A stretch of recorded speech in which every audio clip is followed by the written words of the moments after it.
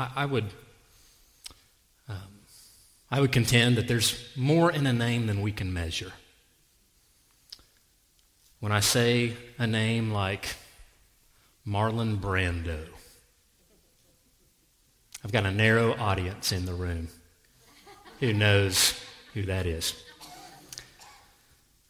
When I say Fred Rogers, a.k.a. Mr.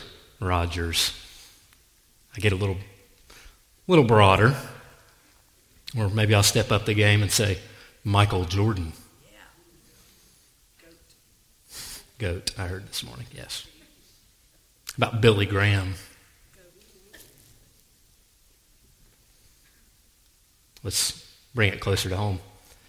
Beulah Ellis. David Byers.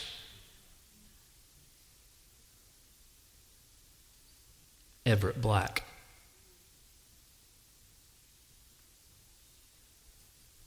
Patty Workman. It's incredible to me that at the sound of a name, if you give it time, images, experiences, memories flood the mind. If you'll give it time enough, maybe even sights and sounds and even smells. That's pretty incredible, isn't it?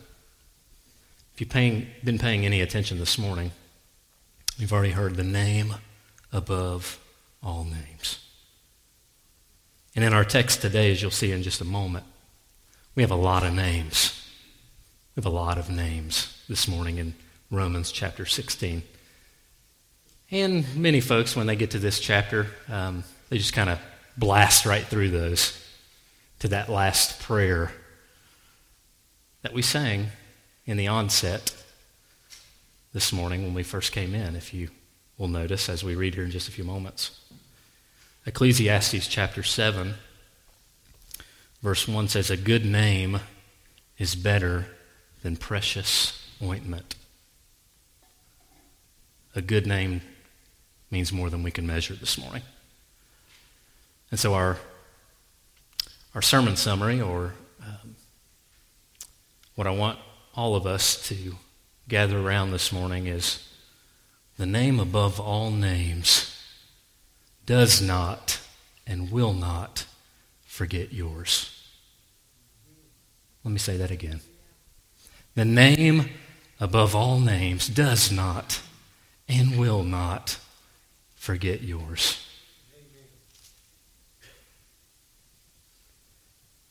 Romans chapter 16. And those of you who are able, won't you rise with me to your feet as I read?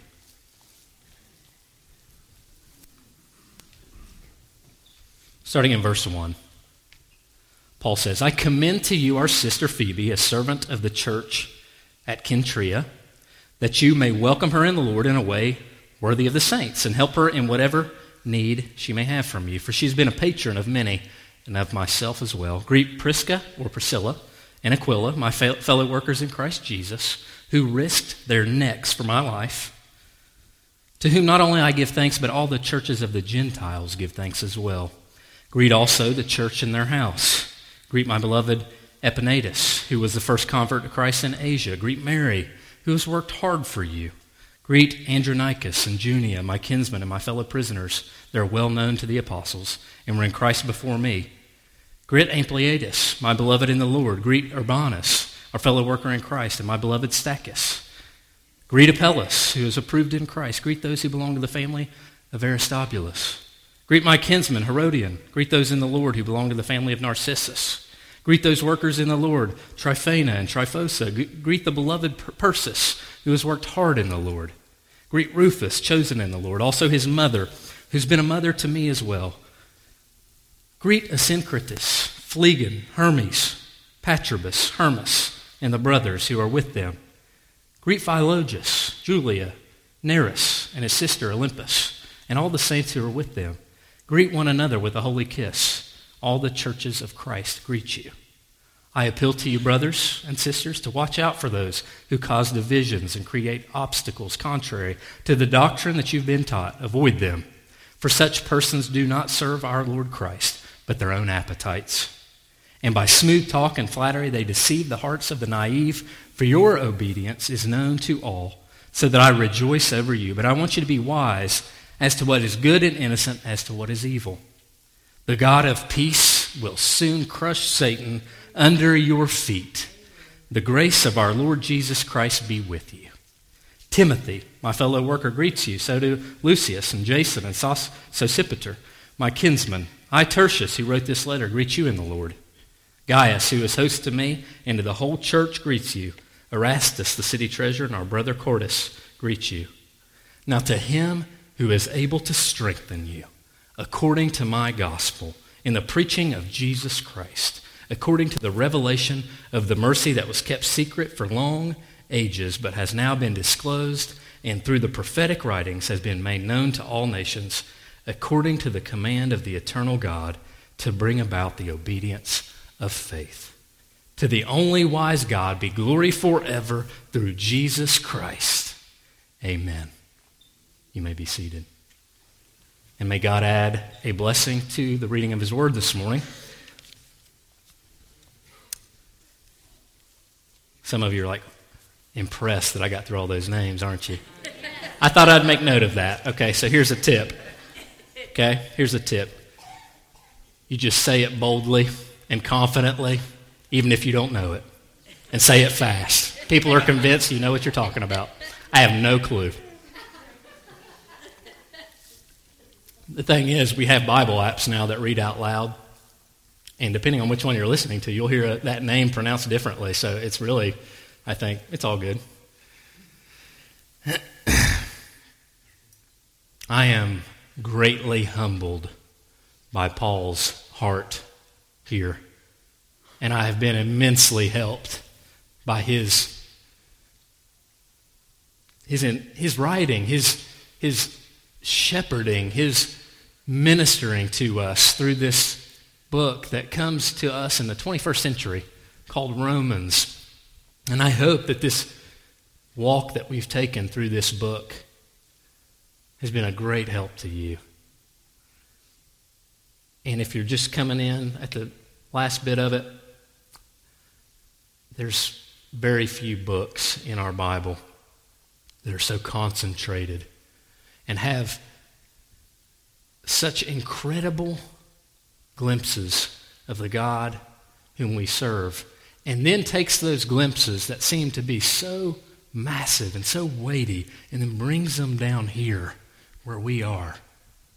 And then Paul starts to apply these things. And for the last, since chapter 11 through 16, we start seeing how this stuff, it's like, here it is, now why does it matter?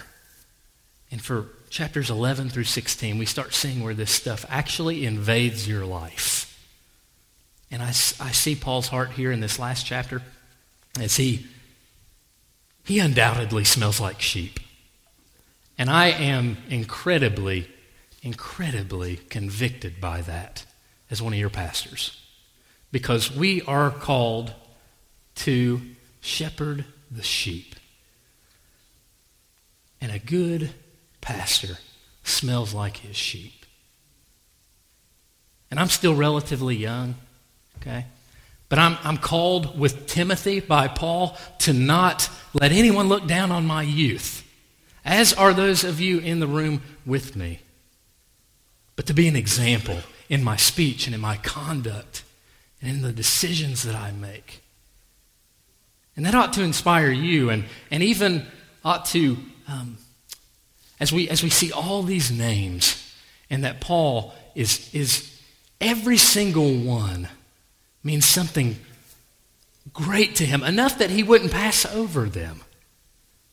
And I hope that, if anything, you see here this morning and in our time together, that you'd be open to the possibility of being known by more people than you currently are right now. And that you would be open to the possibility of making yourself known to more people than you currently are?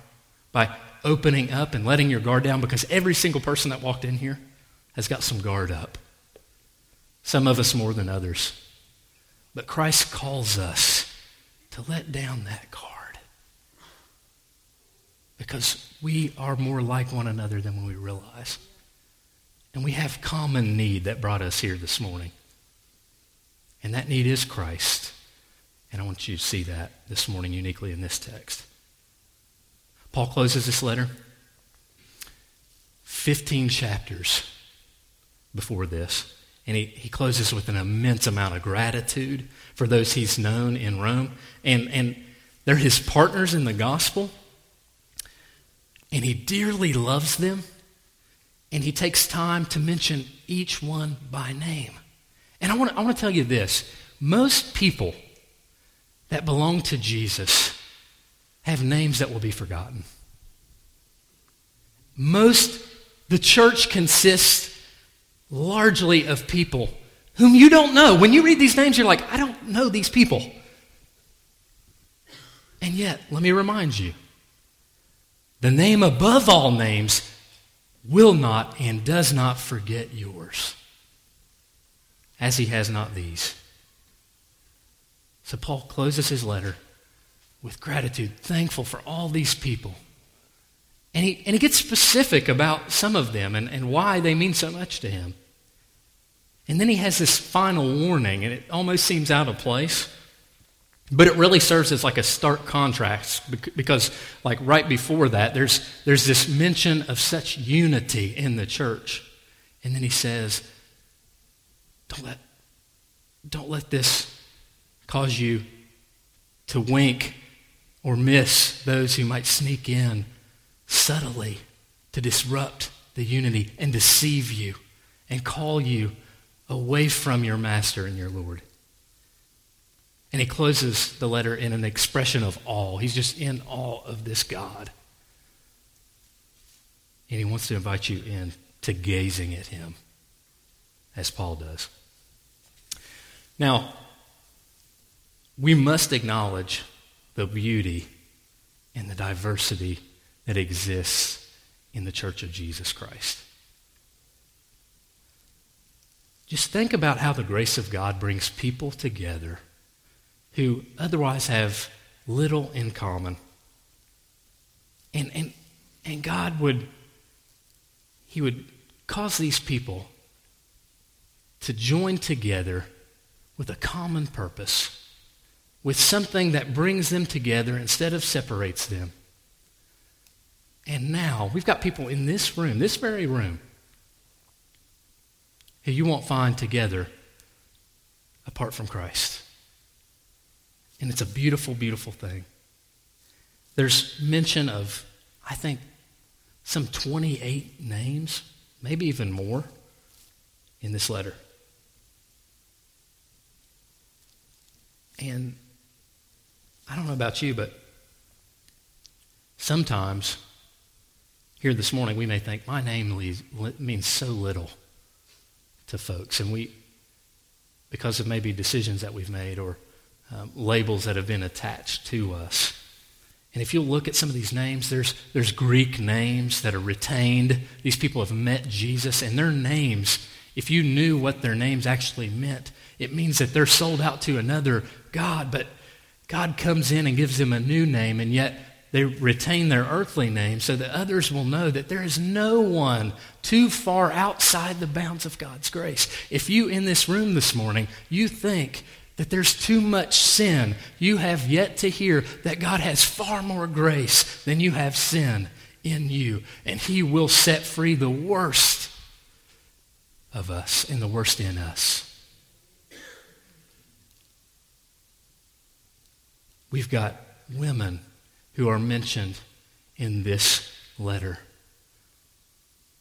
And I want to tell you that Christianity is the best thing that has ever happened to women.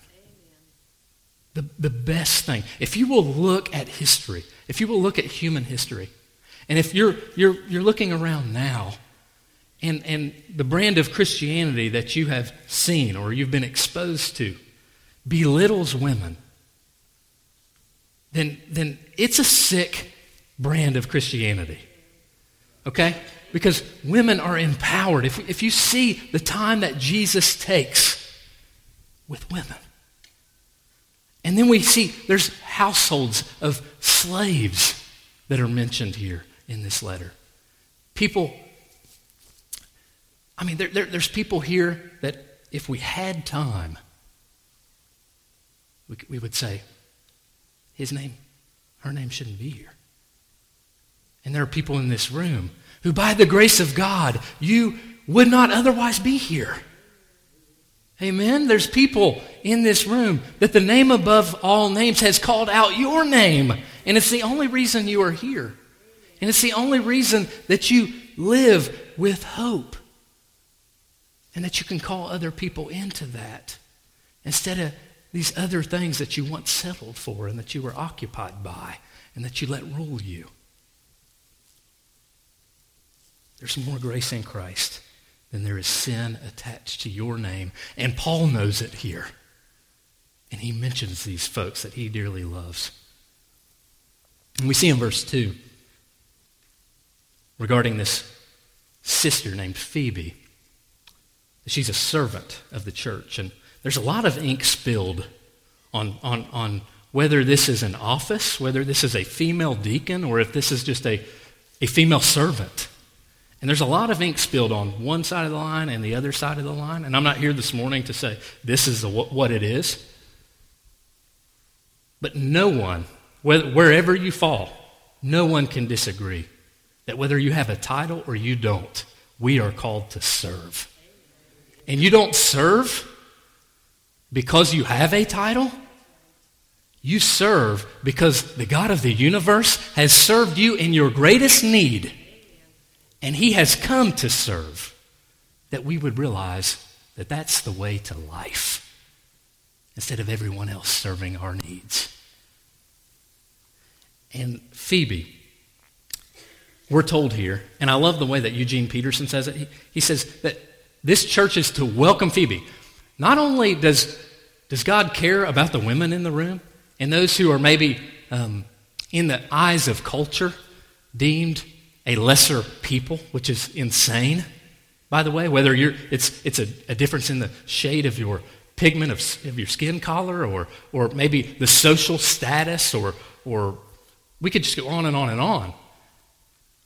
Paul, I think, many agree with me, that Paul is sending this letter to Rome in the hands of Phoebe. She's the one bringing the letter that we are now hearing that would be read aloud to all of these churches in Rome. And he says that we're to turn around, and just as she has been a great help to me, in fact, Paul goes on to say that she's even been a great financial help to me. I've been less burdened because of Phoebe in my life. She has helped me greatly. And those who are visibly serving, because we know who those are in the church, the ones who you see visibly serving, the ones who are on the stage, or the ones who seem to be doing things, they need to be served too. We tend to exhaust ourselves sometimes and think that there's a few people that are going to do all the work, and we forget their humanity. And folks, I don't know how many times I want to just be frank and honest and open with you that I want my humanity to show. Because if it doesn't, then I'm pointing to myself as your solution, and I'm not. I want my humanity to show so that you can see that I too need this Savior that I'm proclaiming, that I am pointing you to, and pointing my wife and my children to. And here we have, I mentioned his name, Eugene Peterson. He says, how about you welcome Phoebe with the hospitality that we Christians are famous for? I love that.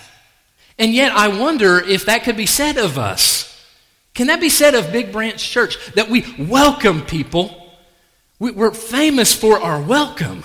We're famous for our hospitality, for the fact that we just bring people in who were once out.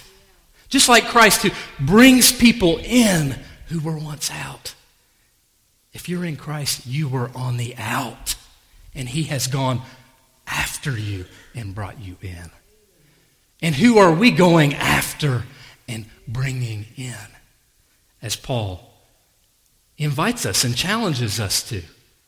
Big Branch Church. Let's get to it.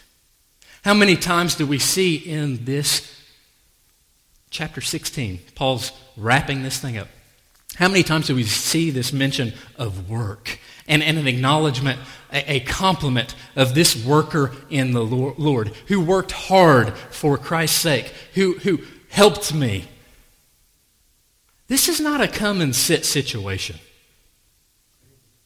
By the way, Christianity, it's not, there's more than meets the eye with what's happening right now. I realize I'm up here, you're here, this is a come and sit situation in this moment. But this is just a little sliver of the picture of what God's people are up to. Yeah? We got a picture of that in many of you. The most recent one is David. Okay, David Mount, who's here with me this morning. Unlike Pastor Randy, he'll say, he's not here so we can talk about him. David's right here in the room, and I'm just going to say, he came in the door and he's like, put me to work, people. I didn't come in here to sit down.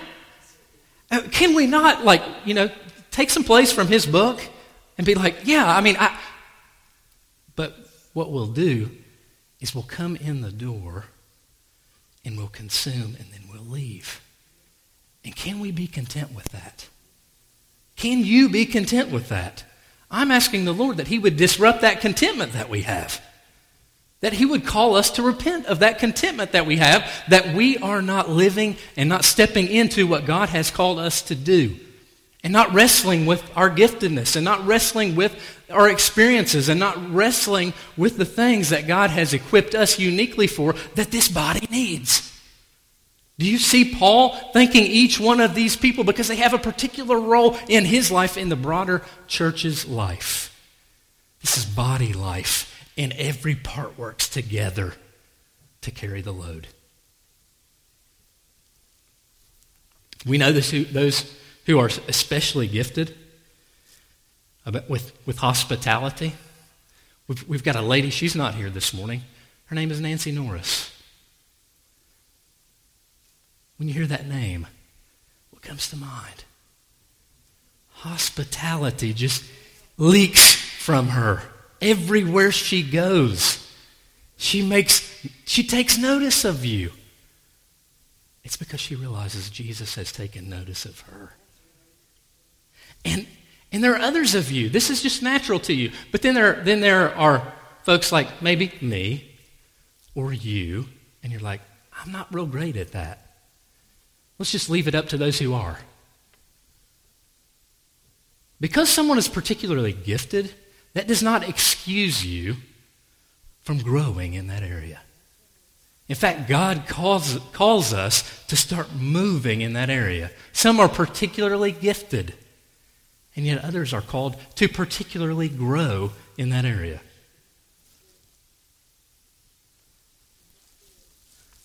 Our faith in Christ takes shape. I see here and I see all through the Scriptures. Our faith in Christ takes shape in word and in deed. And before I get to that, I'm going to back up just a moment. I remember, Ada is almost 5 years old, my daughter, runs around here.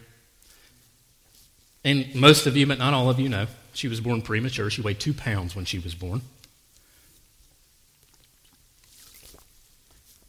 And I remember being on the receiving end of the ministry of the church. That's a difficult place to be sometimes.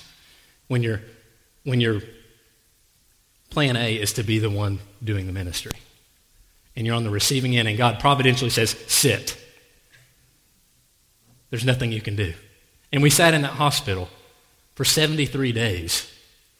98 total. Sarah was in the hospital bed before Ada was delivered for 25. And we sat over in that hospital going, there's nothing we can do. And the church starts praying, starts visiting. Yeah, it was before COVID. You could actually do that. Calling on us, checking on us, making financial contributions, and gift cards and food and all that kind of stuff. My humanity was showing. It's like, God, thank you for your people. The ones who serve, there are times where we need to be served too. The need that you have, that I try to meet, I have that same need. Now, our faith in Christ takes shape in word and deed. Notice in chapter 16, verse 3, you see my fellow workers. You see in verse 9, you see our fellow worker in Christ. You see, again, verse 12, greet those workers in the Lord. The repetition of workers in the Lord.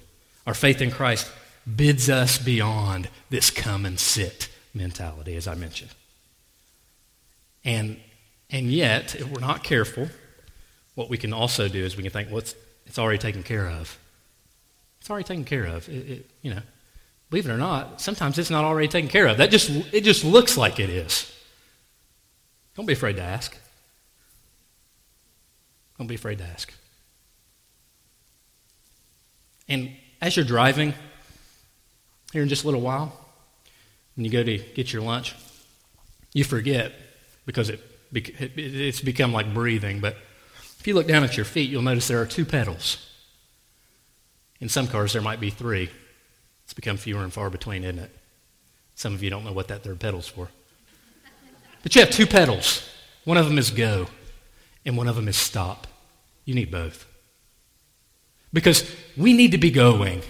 We need to be serving. We need to be working. But we also need to stop, and we need to break, and we need to rest, and we need to be ministered to. Instead of always going, stop. Some of you, the most spiritual thing you could do is stop. Take a season and stop. And others of you, that's the only pedal you know. That's all you've done is stop.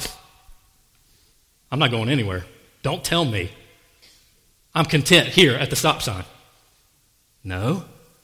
Take your foot off the brake. The other pedal. Start using it. Okay? And you know who you are. If you've gotten comfortable and you need to get going. What's the deal with this holy kiss thing? As we were reading, did you catch that? Greet one another with a holy kiss. So Paul mentions all these names, and he says, greet one another with a holy kiss. And you're like, oh, I hope that doesn't I hope that isn't a new initiative for Big Branch Church. Like, COVID's an excuse. We can't do that right now. So it falls on deaf ears because we're so removed from that cultural situation. And just like we are removed from the cultural situation, there are some Eastern cultures where if you look someone in the eye, it's actually a matter of disrespect. And it's like, huh? What are you talking about? Like, we in the West, we look me in the eye. That's what I tell my children. Look me in the eye. And yet, even if we're not going to get going on this holy kiss thing in the 21st century at Big Branch Church, and you don't see that happening in a lot of churches. We throw hugs, we do the fist bump these days. There's this proximity. There is this nearness. There is this intimacy. There is this love that calls these people towards one another instead of apart from one another. And our lives can be so privatized. We live in the U.S. of A, and we pride ourselves on individualism. And if we're not careful, that can leak in to the point where our lives are so privatized that God starts poking at that. And he says, hey you need to, as I said earlier, you need to drop your guard. Like Adam and Eve, you're still hiding.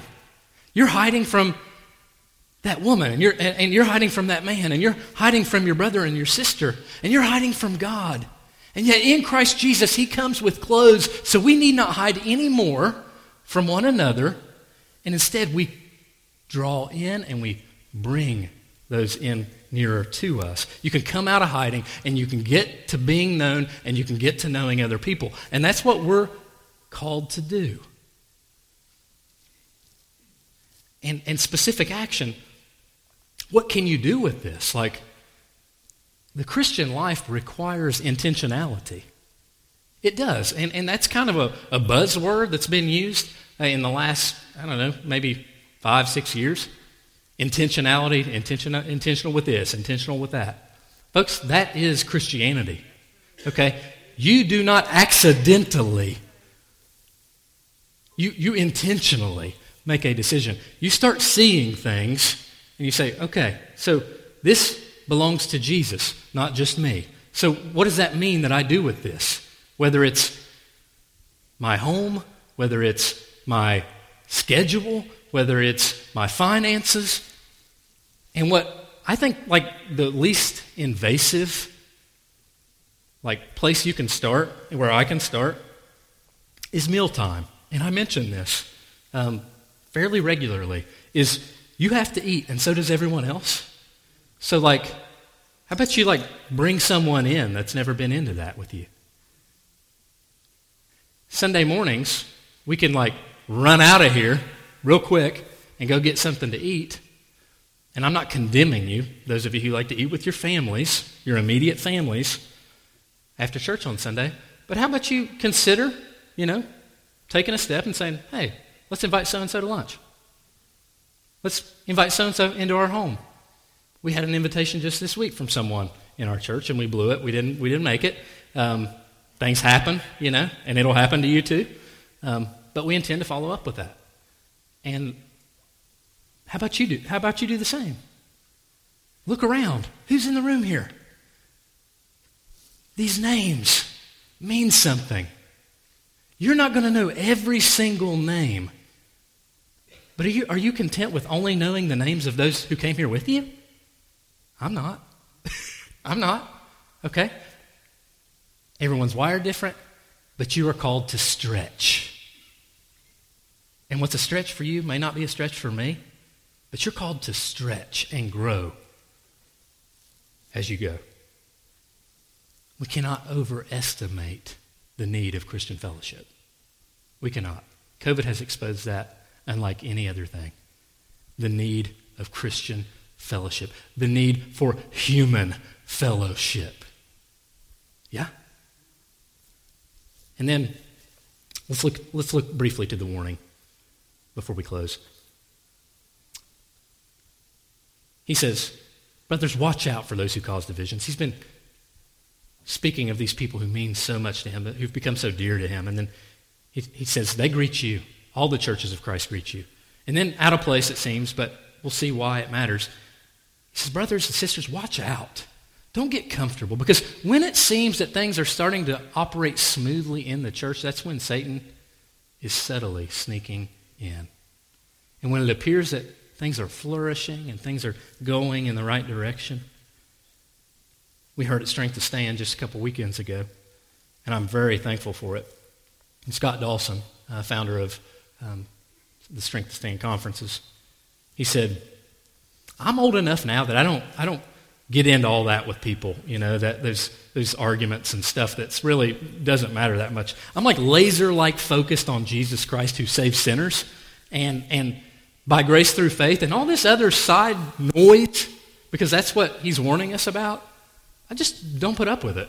I just walk away from it. As Paul says, these people, they do two things. They cause divisions and they deceive.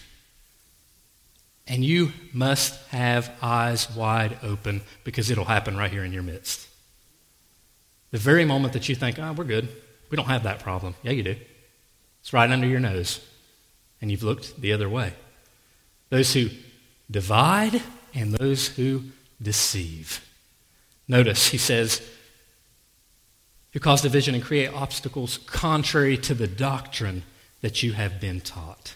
And we could take time and we could say, oh, the doctrine that we have been taught by Paul. Oh, how God has called us to see that all people, not some people, need Jesus. And this is not some holy club that we can pick and choose who belong. We could talk about how God calls us out of sin and darkness into his marvelous light. And how we're still sinful, yet we're saints. And how we wrestle with this nature. We got this new nature of the Holy Spirit, and then we've got this residual nature of sin and flesh, and we fight, and the war is in the mind. And we could go on and on and on. And it's all pointing us back to Jesus. And Paul says, watch out for those who want to kind of shift you to some other thing, some other initiative, some other movement, some other thing, some other campaign.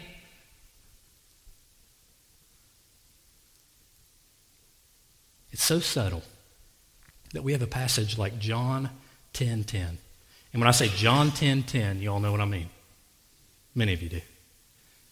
And there's something, the thief comes to kill, to steal, and destroy.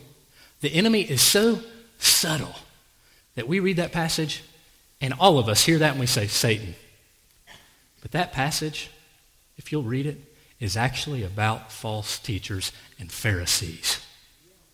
The false teachers and Pharisees come to kill, steal, and destroy, and obviously they are Satan's allies, but that text in Jesus is confronting the Pharisees who are in league with Satan. And Satan is so subtle, he doesn't say, hey, look, here I am, I'm coming to destroy you. He sneaks in by cunning, by flattery words, it says, smooth words, good talk. Church, we've got to be more about character than charisma. Because what will happen is we got people who come in and they're charismatic and they look gifted and they sound like they know and they talk and they're captivating.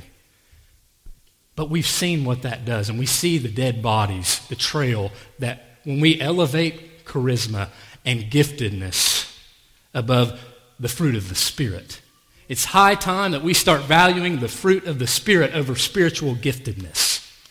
Okay, because I see that again and again and again, and if we're not careful, we say, put him in a position. He's awesome. Does he have any character? Does he love his wife? Does he take care of his children? Are we sure? If you're new to the family, and by that I mean faith family, Paul says you need to be careful who you listen to. You need to be careful who woos you. Because you are particularly, and he's not throwing shade on you, he's saying you can be naive. You can be gullible. And then with that, he's calling us seasoned, who've been around, who have trained discernment to watch out for our brothers and sisters. And sometimes say, hey, you need to be careful listening to that. You need to be careful what you read. I'm not saying you can't. I'm saying be careful.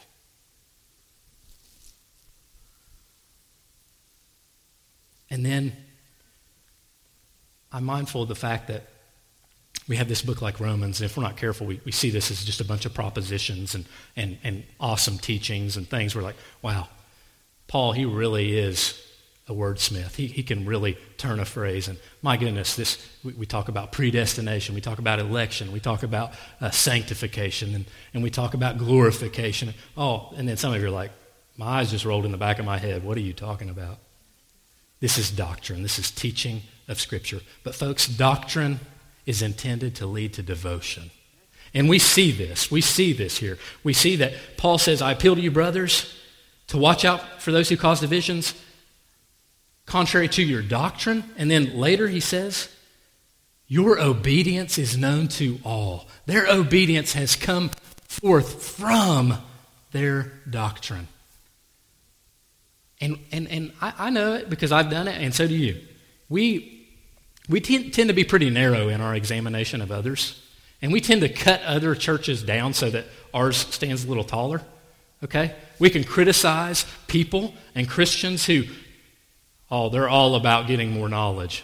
And then we're over here critiquing these and saying, yeah, well, they're kind of, they're all heart and they don't have a head, But this no heart, no head dichotomy, this false dichotomy is not helpful, okay? We must embrace the head and the heart because God brings us, He acknowledges the whole person, and He arms our church, His body, with the way we think And the way we think, in turn, propels us to feel and to move and to care and to have compassion. And these are not propositions. These are not just categories. These are not just hollow doctrines. They inform our devotion. And there's something amiss if all you've got is doctrine, but you have no devotion. Amen? Paul is thrilled, as can I be, when I see folks taking steps in obedience towards Jesus. And in this room, there are folks, I know, God is calling you to take a step in obedience towards Jesus. He's always the one who initiates. The only reason you know you need to take a step is because he's already drawn near to you. And don't you just love it? I do. I heard some amens. The imminent defeat of Satan. He says, be on guard for Satan's cronies, but I want you to be reminded. And notice this is not a prayer request. Oh Lord, please defeat Satan. It is a certain announcement. If you didn't hear anything, commit this one to memory and recall so that we can remind one another every day, all the time, as we proceed, the fight that's worth fighting, the God of peace will soon crush Satan under your feet. And notice, under our feet. There's a day where we're going to be able to stand over top of him in victory and say, no more. Isn't that incredibly encouraging that this is a certain reality, not just an expectation? I don't know about you, but I can't wait to see him crushed fully and finally. As one man said, the dragon has been slayed, but his tail still swishes. And some of you in the room know that very well because you're experiencing it right now. His tail still swishes. You know what it means to have the enemy attacking your family. You know what it is to have the enemy working in the midst of those you love and care about.